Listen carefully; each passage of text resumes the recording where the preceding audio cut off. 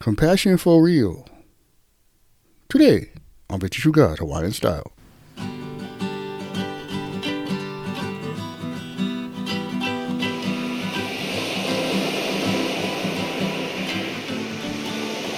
Aloha Friday, everybody. I'm your host, Brother Mel, and I say thanks for listening to the show. Well, today we're talking about that kind compassion that's from God, the kind that will change your life. Guaranteed. It's a good one, guys. I hope you had a good week with your compassion. I hope that book came good to you. I hope the people around you that benefited really saw that change in you.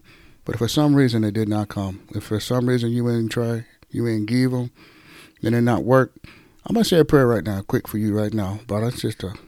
And that this show will shed that light and bring you closer to the truth. Okay, just pray with me right now if you can. Father God, I just pray for the brothers and sisters. I thank you for them. They went try. It didn't go well for them. Somehow the devil wouldn't get his way. I pray that this show would bring them that good mana'o they need, and that you would block the devil, and that it would settle into their na'au, and they will get this right. In Jesus' name. Amen. Okay then.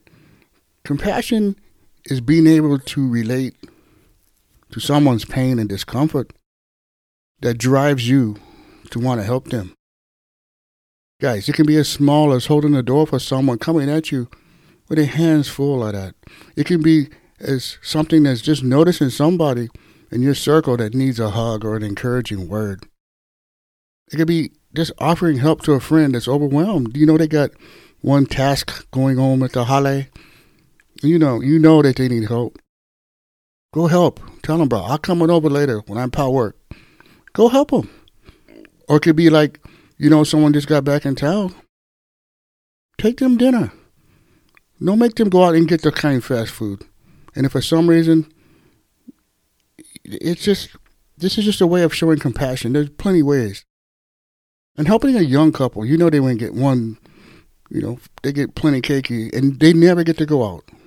They'll say, you guys go out. This is long overdue. We'll watch the kids. That is just small kind things. And ultimately, noticing around you and what people are dealing with, that's the key to compassion. It'd be foolish of me to sit here and tell you that compassion is great. Compassion is something that we all should do, and not tell you where compassion comes from. Compassion comes from the Lord. We read in Exodus 34, 6-7, the Lord, the compassionate and gracious God, slow to anger, abiding in love and faithfulness, maintaining love for thousands, and forgiving wickedness and rebellion and sin. This is one of the first passages of talking about God, the attributes of God right there in the book of Exodus. He shows us compassion and how to be gracious, and he puts it in our na'aus and our pu'uvai, how to do it. We also read in Psalm 51:1, have mercy on me, O God, according to your unfailing love, according to your great compassion. Blot out my transgressions, wash away all my iniquity, and cleanse me from my sin. God's grace is always greater than our guilt. That's the part that really, really helps us who struggle on this in our flesh.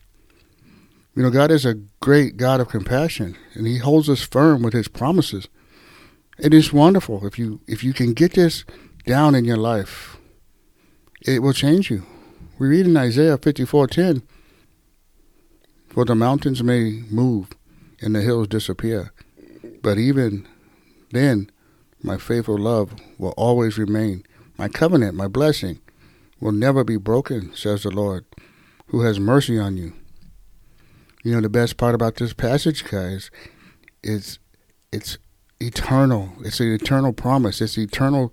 It's not just what he says in the moment and then the bucket just kind of goes away like fog. No, this is eternal. It stays forever. It's there for you and us. For those who say yes to him. And that's a challenge, guys.